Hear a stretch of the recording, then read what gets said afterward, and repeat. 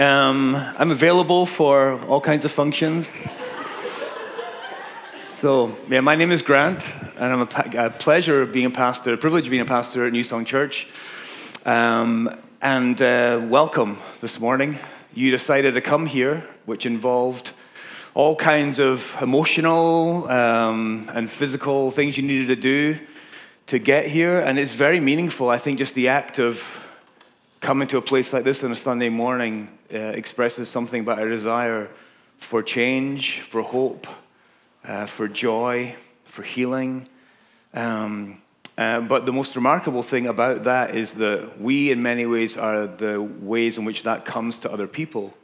You know, we often think about coming to church on a Sunday morning as being for us, but I would say the greatest part of coming is what you bring to somebody else. I'm sure some of us have already had conversations this morning which were meaningful and helpful. I've had some great conversations today where people have just shared what's really hurting right now, things that today seem impossible.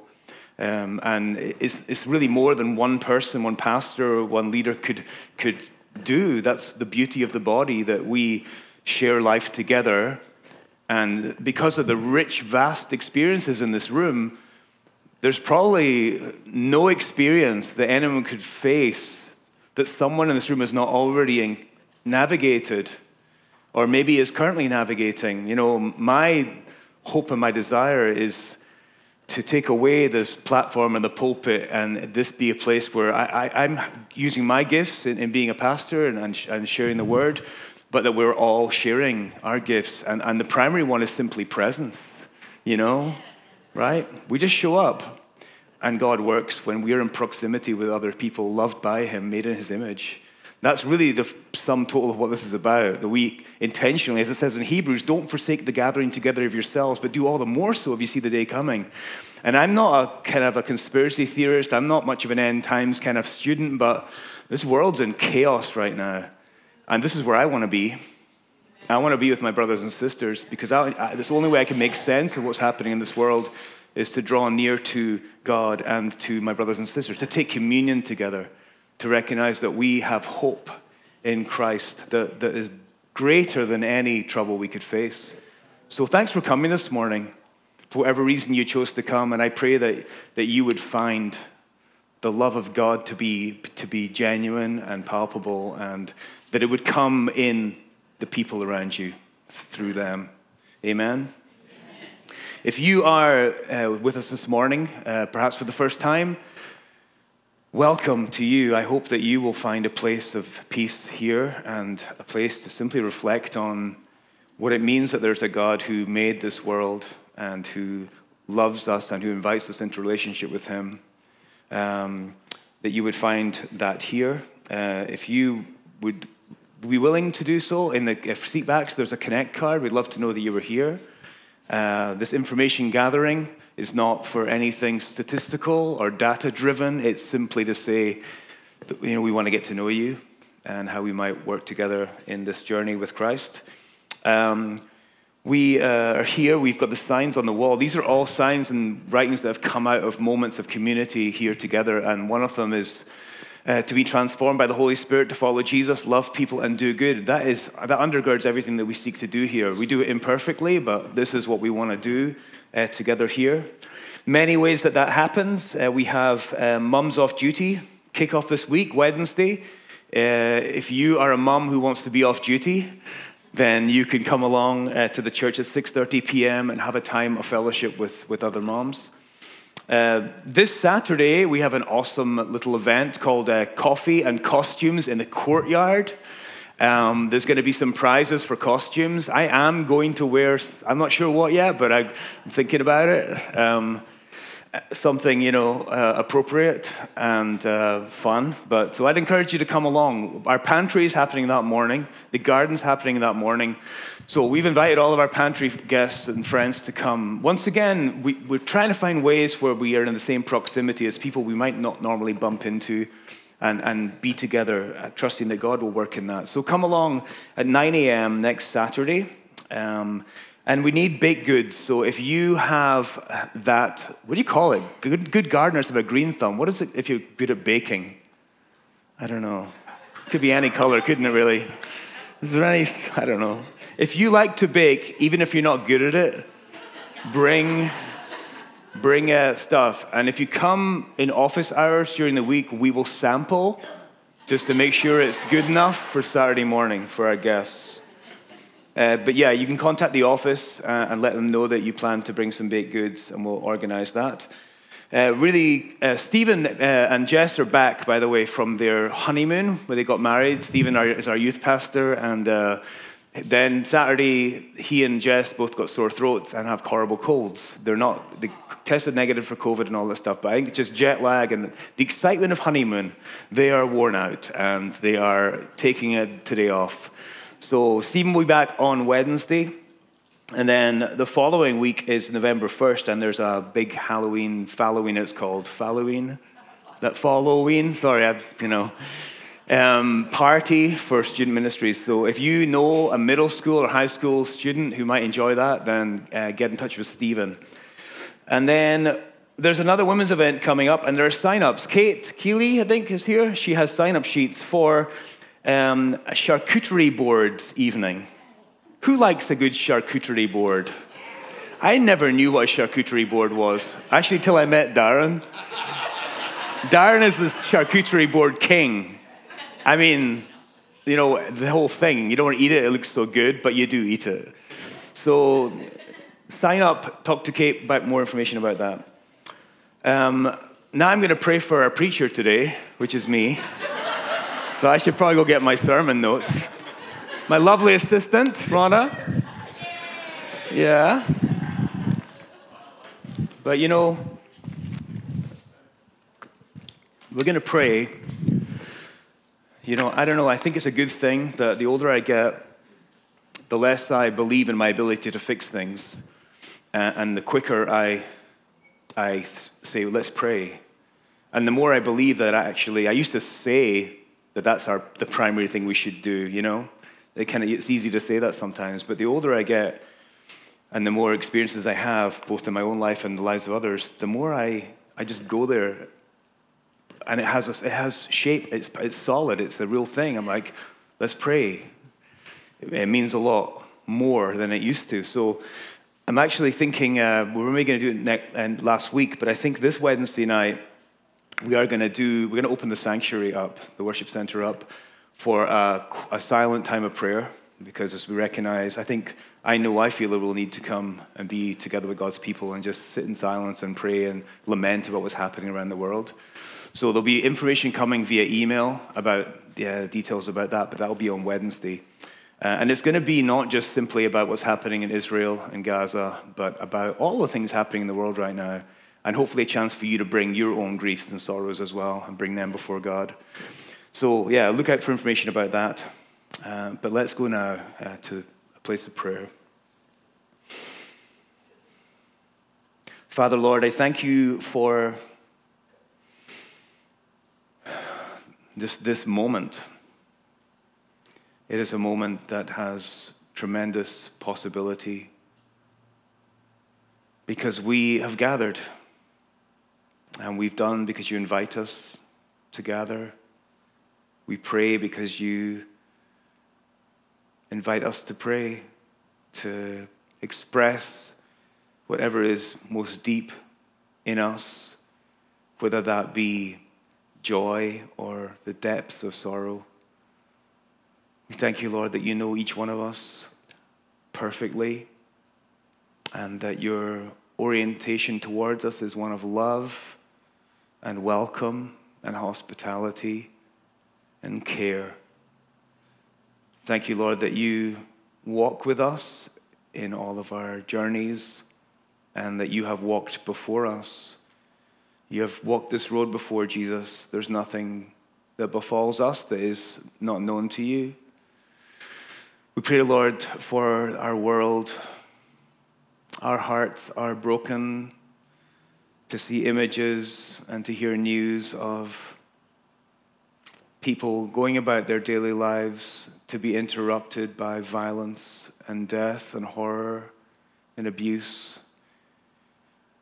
And our minds are overwhelmed with not knowing what to do. Lord, you are still Lord. And we all wait together for the day when you bring justice and righteousness and peace to flow like a river, to wash away our pain. Until that day, Lord, we come to you with seriousness and expectation as the sole giver of all that we need. Bless our time together. Give us patience, Lord, and give us receptivity and openness to what you are telling us and sharing with us. We pray in Jesus' name. Amen. So we are in Hebrews. We're in a series we're calling Pressing On. And really that's the whole tone of this book. It's from a writer who has gone to great lengths to collect information and then assemble it in such a way that the audience who originally received this, who we believe are struggling, they're weary, they're thinking of quitting, might find themselves inspired again by the goodness of God, the comprehensive work of God. When they were not asking for salvation, God saved them. And the same God will sustain them now. And they are called to persevere, to trust. Last week we were in the very beginning of chapter 11. And it talked about faith. A few things the author said. The first was that faith is the reality of our hope. And we considered that we all act in our lives. We do things according to what we hope will happen, whether it's saving for retirement or whether it's raising children or anything else in which we hope. We act accordingly to that.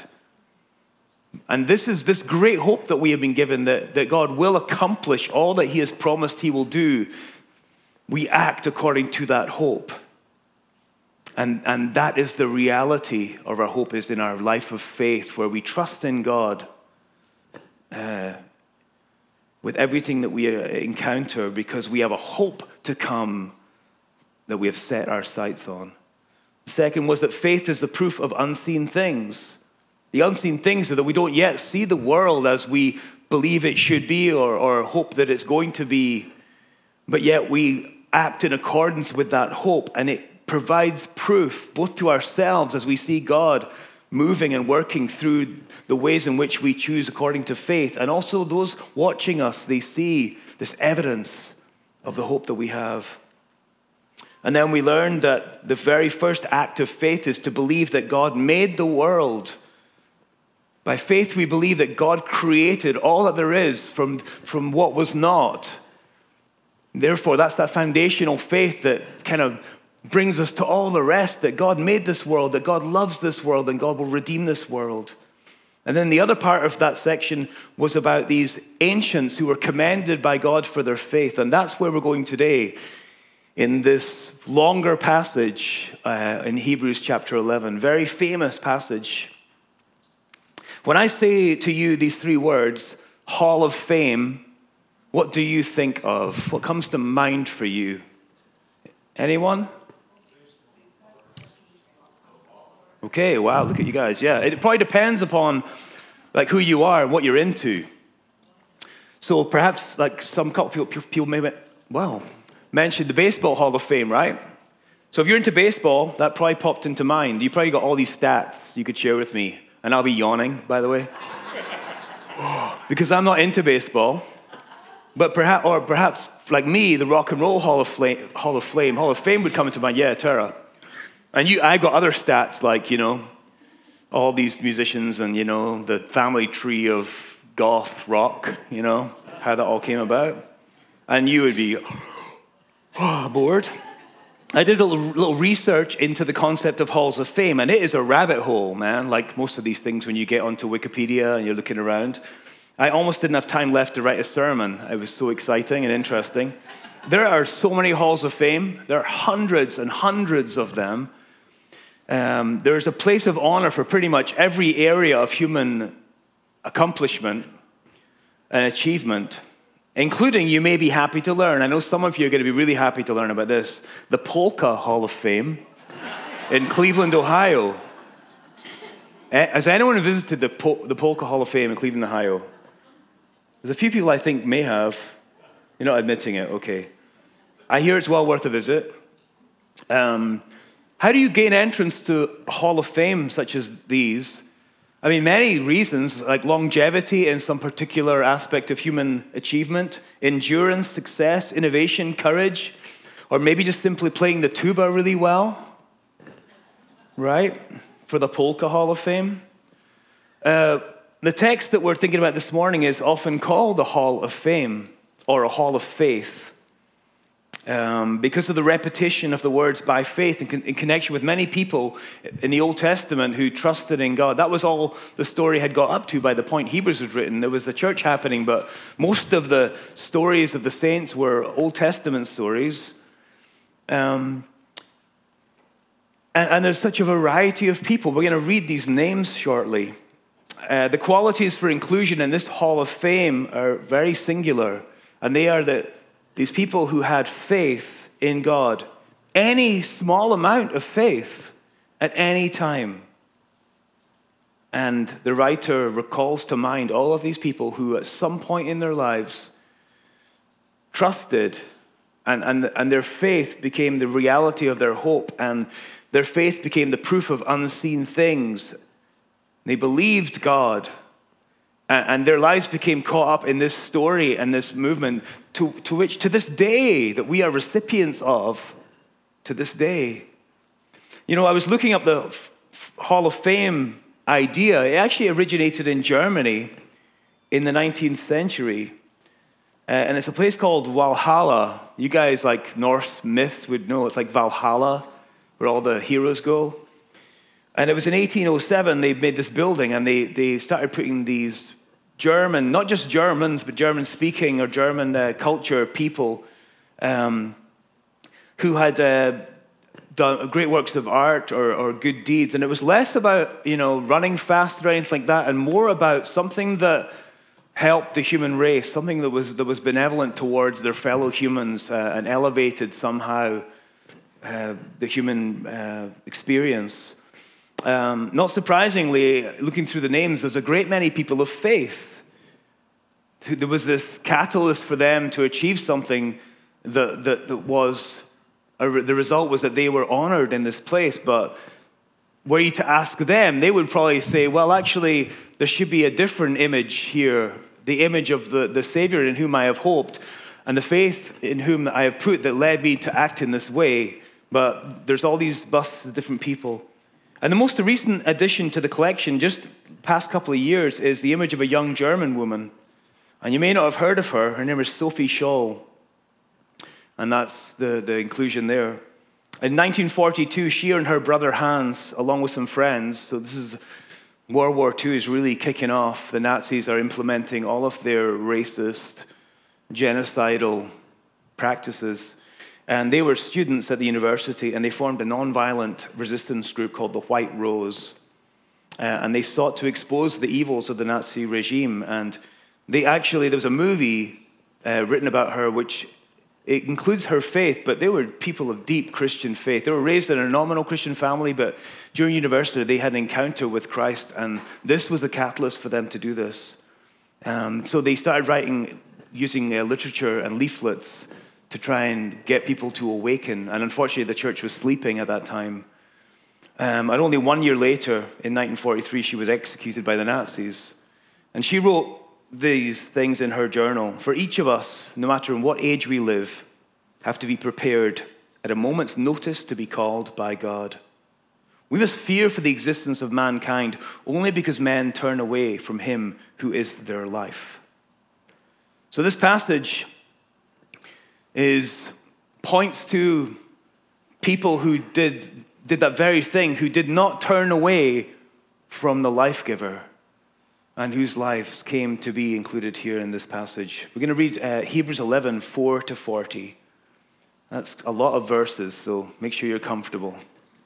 Just settle into that. It's got lumbar support. No, these ones don't. We got the cheap seats.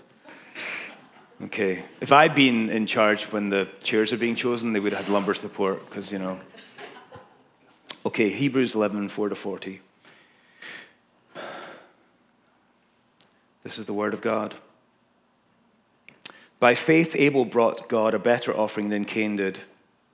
By faith, he was commended as righteous when God spoke well of his offerings.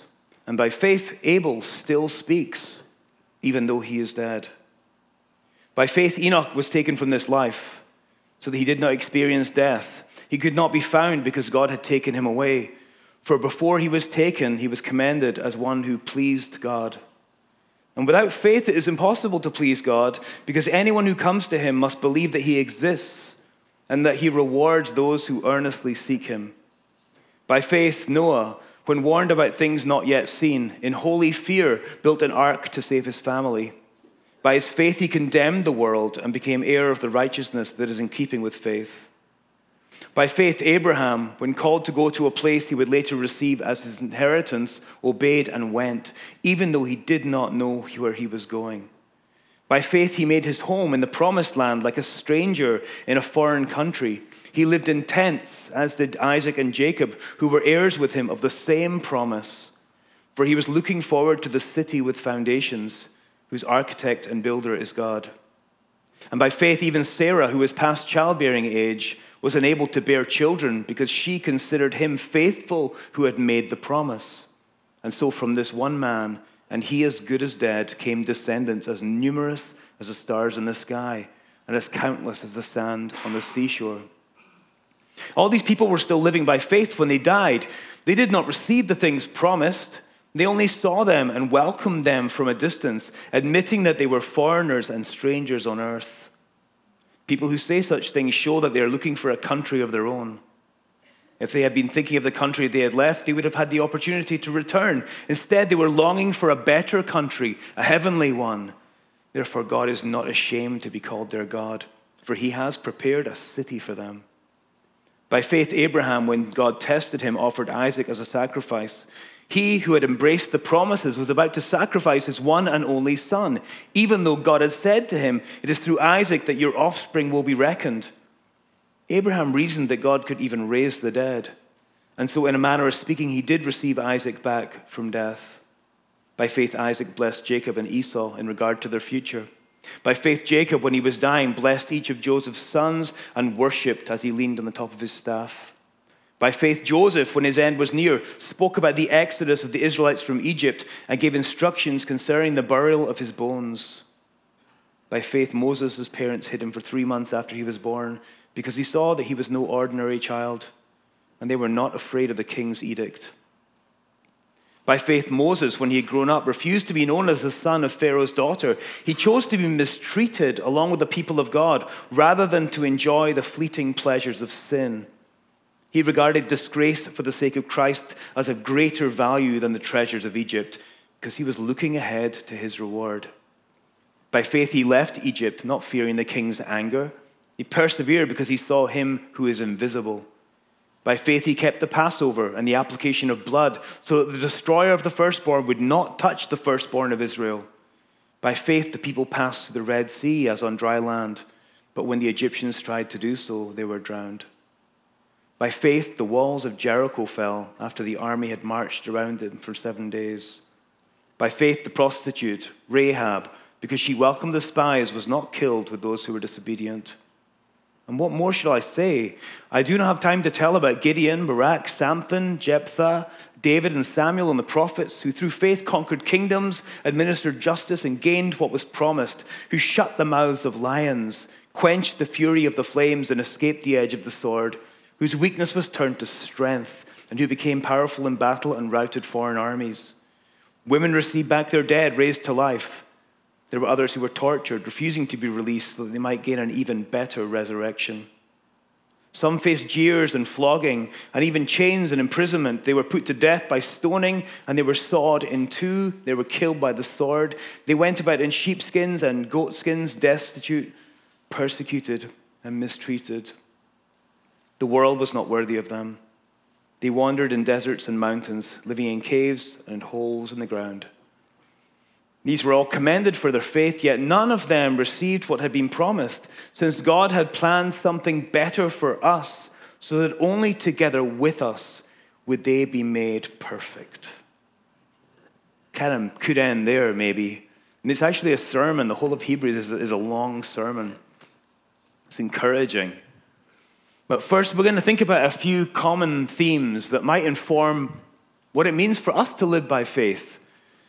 There are commonalities when you choose to follow God. It's like when you meet someone from another country and you're brothers in Christ, and whether through an interpreter or you can speak the same language, you find all these things in common that are just kind of bizarre. I'm sure some of you guys have done that. You're like, oh, I experienced that too. Such a beautiful evidence of the truth of the gospel that when you meet someone who you've never met before who's following Jesus in a different part of the world, it might look different culturally, but the heart of it is so much that's similar. So the first thing is great. And if you got to know me, this might actually ring quite true, okay? The first is 4 L words I'm going to use because I do like alliteration. Helps me to remember things. The first one is lunacy, okay? If you put your faith in Christ and you live out of that faith, you're going to be a bit weird, okay? These people are weird, right? The Old Testament is full of weird people. And the least weird are the people who just followed the rules or did the typical stupid human tricks of persecution and oppression and violence and power and all that stuff. The ones who follow God are kind of bonkers. Do your friends think you're weird a little bit, ever? Who said pretty much? Pretty much. Tara, yeah, I testify to that, Tara. You are weird. Well, why wouldn't we want to be weird, Like that 60s song, Fly My Freak Flag High. Paul said, I'm willing to I'd be like a fool for Christ. It's foolishness. This whole thing is kind of ridiculous. Believing in unseen things, having hope that all things will be made right one day and living according to that hope. Trusting in God, you'll be weird. Noah building a giant boat, not a cloud in the sky, months for mocked by his neighbors. This guy's a moron. I remember actually on Orcas Island, someone built a boat, like in the woods, nowhere near the ocean, and he was weird. I don't think God told him to build that boat. As far as I know, it's still there, rotting in the woods. But maybe he's going to prove us wrong one day. There's a great song by this band called Rue Royale. It's a husband and wife couple who write songs of faith, but they're very artistic and poetic and not just in your face. But there's a song called Lunacy. And just very honest, is it possible to believe in a force that covers mountains with the sea, clearing obstacles I cannot climb? Could it be? Is it true or lunacy? Right? You're going to be a bit weird. Embrace it. Embrace it. Because you're in good company. If God is calling you to do something that, ask the other weird people, because maybe you're especially weird and you've misheard, right? But ask your brothers and sisters, pray about it, This seems really counterintuitive to do at this stage in my life, but I really feel God's calling me to do this. Move here. Start this. Just because it doesn't make sense doesn't mean it's not the right thing. The second thing, though, is legacy, another L word, legacy. I love that it says about Abel that his life continues to speak. By faith, Abel still speaks even though he is dead. If we seek to live by faith, even haltingly, imperfectly, our life will continue to speak even after we die. It's kind of amazing. I love to think about, when I feel discouraged, to think about the power of a life of faith and the way it can grow in ways I'll never see. These people never saw what resulted from their simple acts of faith. And some of these are just a momentary decision to welcome people or not welcome people. And from God's perspective, this was a moment that changed so many things. That's a hopeful way to look at your life. Most people want to have a legacy. They want to be remembered, but it's often quite selfish and ego-driven, isn't it? And I played music in a band for a while. I've got records by Rana's band and my band on my wall, and I sometimes look at them and go like, Shopie, that was my band. Like, I mean something. I'm valuable. I wrote songs. They'll be listened to maybe, you know? That's not what we're talking about. We're talking about what God will do with your life when you trust in him that has a legacy. Whether it's in your family or in your community, it is powerful. And it's actually like a raging wildfire of faith and transformation that can happen. The second thing I think is beautiful in this passage about a legacy is that despite the fact that these were flawed human beings, there's no mention of their sin here. It's not mentioned. There were some sinners here. Rahab, interestingly enough, the writer mentions Rahab's profession, which was prostitute. But it's not in a condemning way. I think it's there to say Rahab, who had this situation going on with her life for whatever reason, exercised faith and was commended by God for that faith. We talked about Samson a couple of weeks ago and how he just blew it at every single choice. He made the wrong choice. But in the end, he called on God, Lord, restore to me my strength. Give me your righteousness. And even though he lost his life, God met him there. David is mentioned in this passage, but there's no mention of his sin. Your sins will not be remembered, but your faith will. Your sins will not be remembered, but your faith will. God remembers you. The third L is long view. You will set your eyes on the future. You will live in a way that will cause you to be both present now, focused on what you're doing today, but always with a mind towards the hope towards which you're heading. And actually, we said before, the hope that is heading towards you. His return is rushing towards us. It's not so much that we're walking towards it. He is coming. A long view. I was going to put an image in, but I couldn't find a good one. But you know, like chameleons? What's remarkable about chameleons is they can look in two different places at once, right? It's really odd. But that's kind of what by faith, we kind of have to do that, right? If we only are looking at now, I know for myself, it's overwhelming to me. I have to keep my mind on the kingdom to come in order to live out my faith. And C.S. Lewis said this fantastic little statement. He said, aim at heaven and you will get earth thrown in. Aim at earth, you will get neither. Aim at heaven, you will get earth thrown in.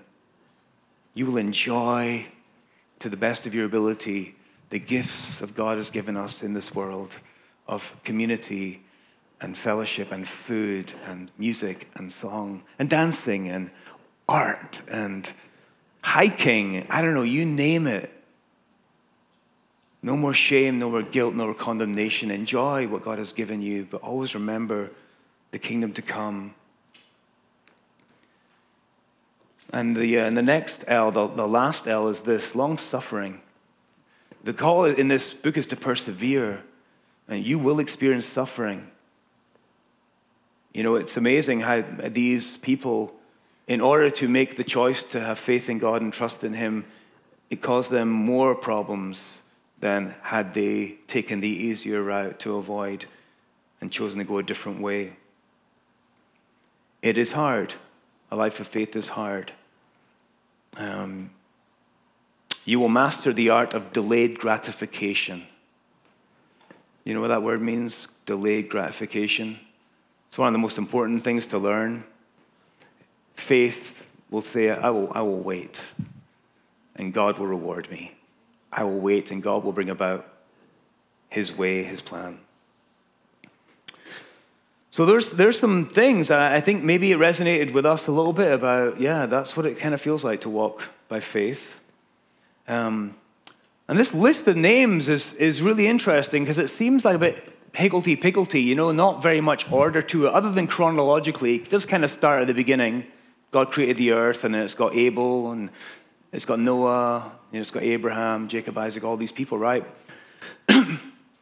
But actually, the writer has designed this with one singular point in mind, to which he wants to draw all of our faithful lives.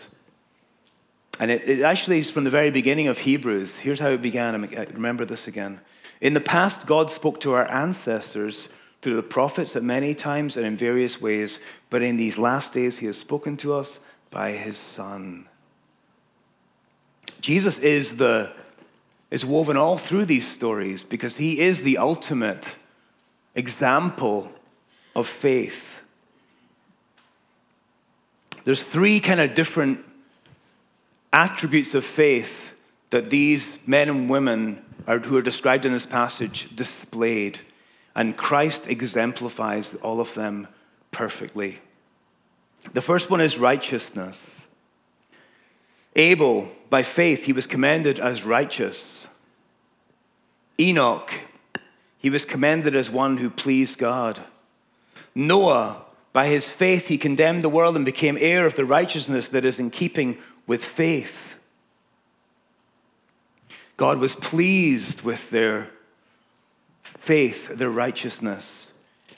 And at Jesus' baptism in Mark chapter 1, as Jesus rises out of the water, if John has baptized him, it says, and a voice came from heaven, you are my son, whom I love. With you I am well pleased. The second thing that is exemplified by the people in this story, which Christ embodies perfectly, is perseverance in the light of promise. Hebrews 11:9 talks about Abraham. By faith, he made his home in the promised land like a stranger in a foreign country. He lived in tents, as did Isaac and Jacob, who were heirs with him of the same promise. Abraham left his home and stepped out in faith. He was never fully at home. It talks about them being pilgrims and being strangers in this world because they were heading toward a city that God was building. And in John chapter 1, verse 14, here's what John, Jesus' friend, says about Jesus. The Word became flesh and made his dwelling among us. Jesus perfectly exemplifies this concept of a journey of faith as he descends, comes from heaven to the earth and descends into death and then rises back up again. This perseverance, he turned his face toward Jerusalem. He did not shrink back. And the third thing is being tested and tried. Abraham was certainly tried. This famous story when God told Abraham to sacrifice his only son, Isaac. What a terrible thing to have to do. It points out that Abraham has such faith in the promises of God that he went up to the mountain and he took the knife and he took his son. But he believed, as the writer says, that even God could raise the dead. This incredible faith. And Jesus, in the same way, despite the suffering and the pain, he kept moving forwards because he trusted that God, his Father, was good. In Hebrews 11, 24, 27 talks about Moses. Similarly, when he'd grown up, he refused to be known as the son of Pharaoh's daughter. He chose to be mistreated along with the people of God rather than to enjoy the fleeting pleasures of sin. He aligned himself with the slaves rather than this opportunity he had to avail himself of privilege and live in the palace with all that provided for him, because he regarded disgrace for the sake of Christ of greater value than the treasures of Egypt, looking forward to his reward. And in Hebrews 2, we read about Jesus, because he himself suffered when he was tempted, he's able to help those who are being tempted. Christ comes as the ultimate man of faith, person of faith. But it's the conclusion of this passage that draws it all together and brings us into the story. He ends with this. These, the people he has mentioned, and some not by name, but just by the experiences they went through, were all commended for their faith, yet none of them received what had been promised.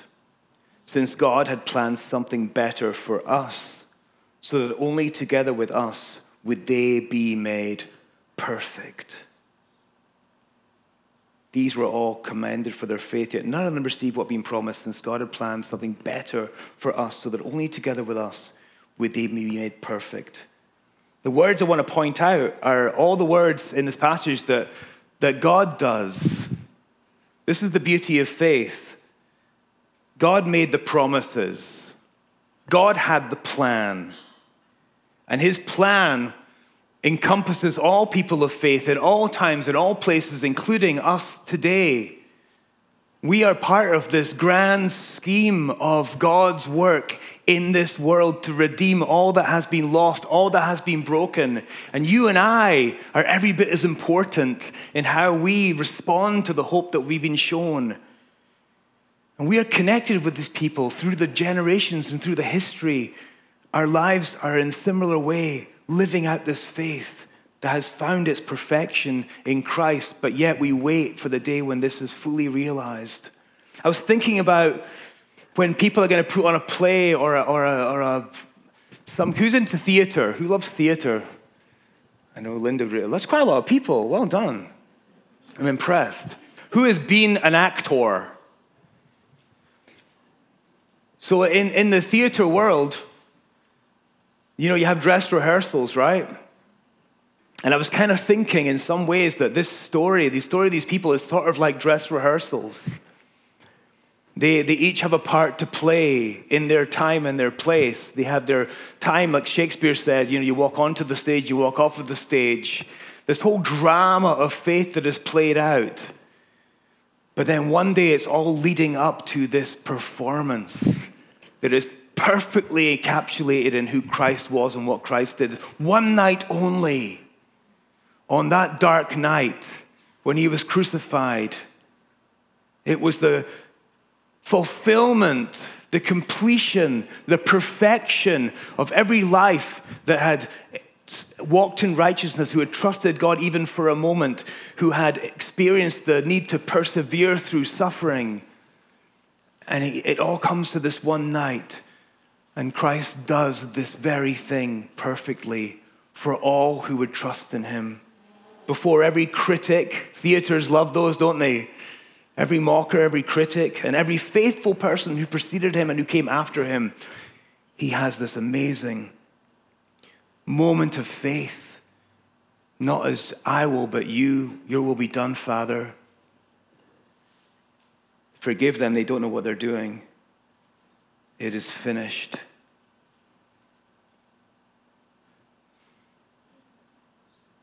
So we continue to rehearse that. We're in the same boat.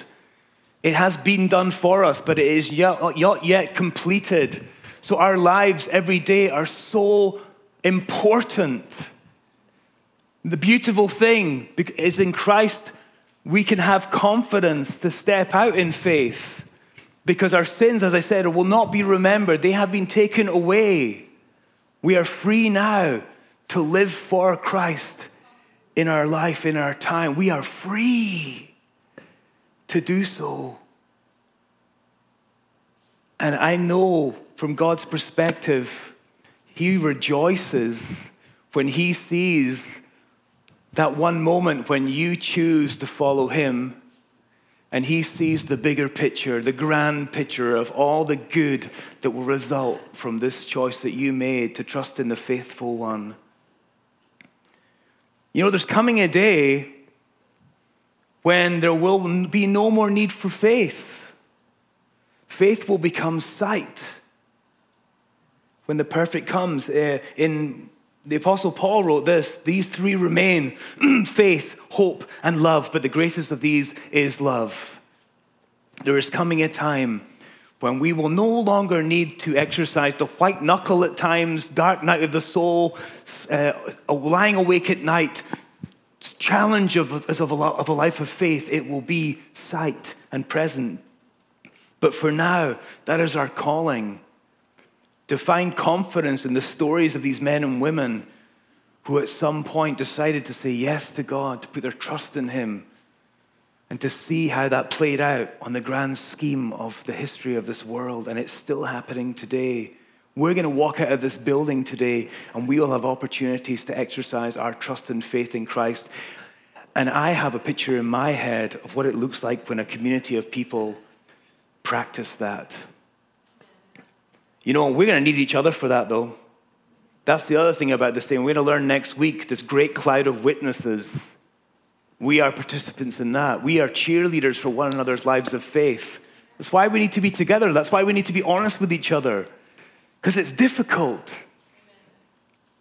Hands up who thinks living a life of faith is easy. Okay, right. So we need each other. I need you. I love, actually, this morning, typical people ask you, how you doing? I'm really honest these days. I say, I'm doing okay. And that leads to a conversation. I used to always just say, great, fine. Don't talk to me. Don't pry. Don't want to tell you about it. And I see that happening here. We're going to go to communion. And it's part of the sermon because this is where we get to engage physically to come and take the bread and the cup. And we remember this other moment of faith when Jesus and his disciples gathered. And by faith, Jesus observed the Passover. Even though, knowing that the pieces were moving and his arrest was coming soon, I don't know if I would have sat down and had an elaborate meal with all the different prayers and things that you do through that meal. I probably would have been on the next train out of Jerusalem or something else. But by faith, he followed the plan and the story. And by faith, Jesus washed his disciples' feet. These feet that were going to get bruised and beaten from their walking around sharing the gospel in a few short weeks. By faith, Jesus spoke the words of the new covenant. He said, this is my body, which is for you. This is my blood of the forgiveness of sins, which is for you. And by faith, Jesus endured the cross. He trusted, just as Abraham would be willing to sacrifice Isaac, Christ knew that he would not ultimately be abandoned. And he endured that time. And by faith, Jesus rose from the dead. And so by faith this morning, we take the cup and we take the bread. And by faith, we remember. And by faith, we dedicate ourselves again to say, Lord, you show me a way. You give me the strength I need. I will trust in your promises. I'll say yes to you. And I'll be weird. And it'll be a struggle sometimes. But I got my brothers and sisters here with me. So I'm going to ask if folks will get ready to serve communion. I have to pick a few more people out. Darren, do you want to serve communion with me up front? And Dan Soika, you want to serve at the back with Scott? Is that okay? Yeah, Scott's at the back. Thank you, guys. So in your own time, this is something we do collectively, but it's also very individual. Maybe you know right now, not fully, but there's something that God is asking you to trust him for. Let that be your prayer. Say, in light of all that you have done for me and that you're present with me, I will trust you, Lord. Give me the strength to keep moving forwards. And we'll hold the elements and take them all together in a minute.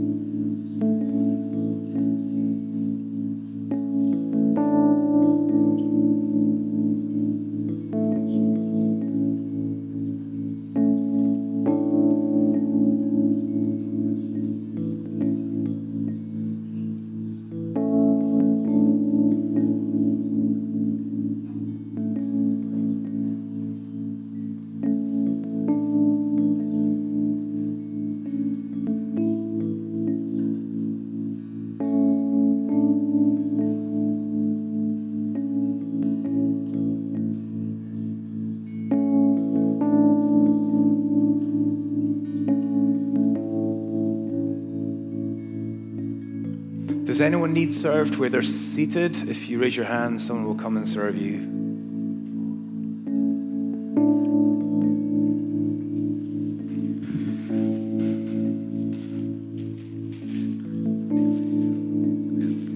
Thank you. God bless you.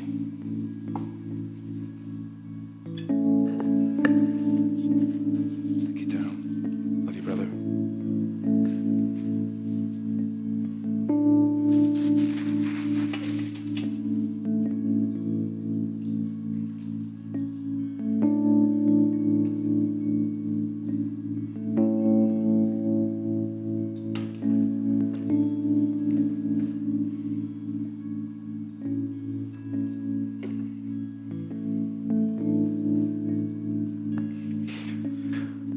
By faith we come, Lord, recognizing that we are weak. We are prone to everything that this world can throw at us, but we are held by you. We thank you, Lord, for your grace that means that there is now no condemnation for those who are in Christ Jesus. We thank you, Lord, for setting us free. We thank you for giving us another day of life. We thank you for surrounding us with a community. We pray that our connections would deepen. As you prayed, Lord, you said, may they all be one as we are one, Father. Help us, Lord, to see our neighbors, to love them. And Lord, help us to come out of the dark, out of our hiding, into your love and grace and mercy and compassion. We take this bread in remembrance of your great sacrifice on our behalf. Amen.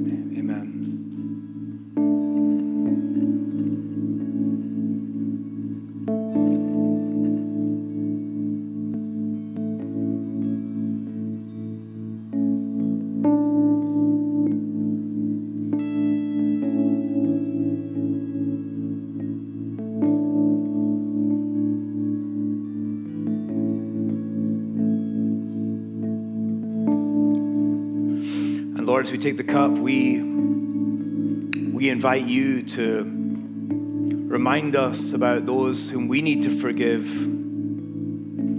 as we recognize that we ourselves are forgiven. If there's someone who continues to exert just a negative hold on our lives because we can't find it in ourselves to forgive them, then Lord, may you give us courage to once again open that book and turn to that page and offer our forgiveness. And we, Lord, also pray for justice, that you would be the righteous one who fights on our behalf, so we do not have to do so. Thank you, Lord, for your great forgiveness, that we are cleansed and pure in your sight. In Jesus' name.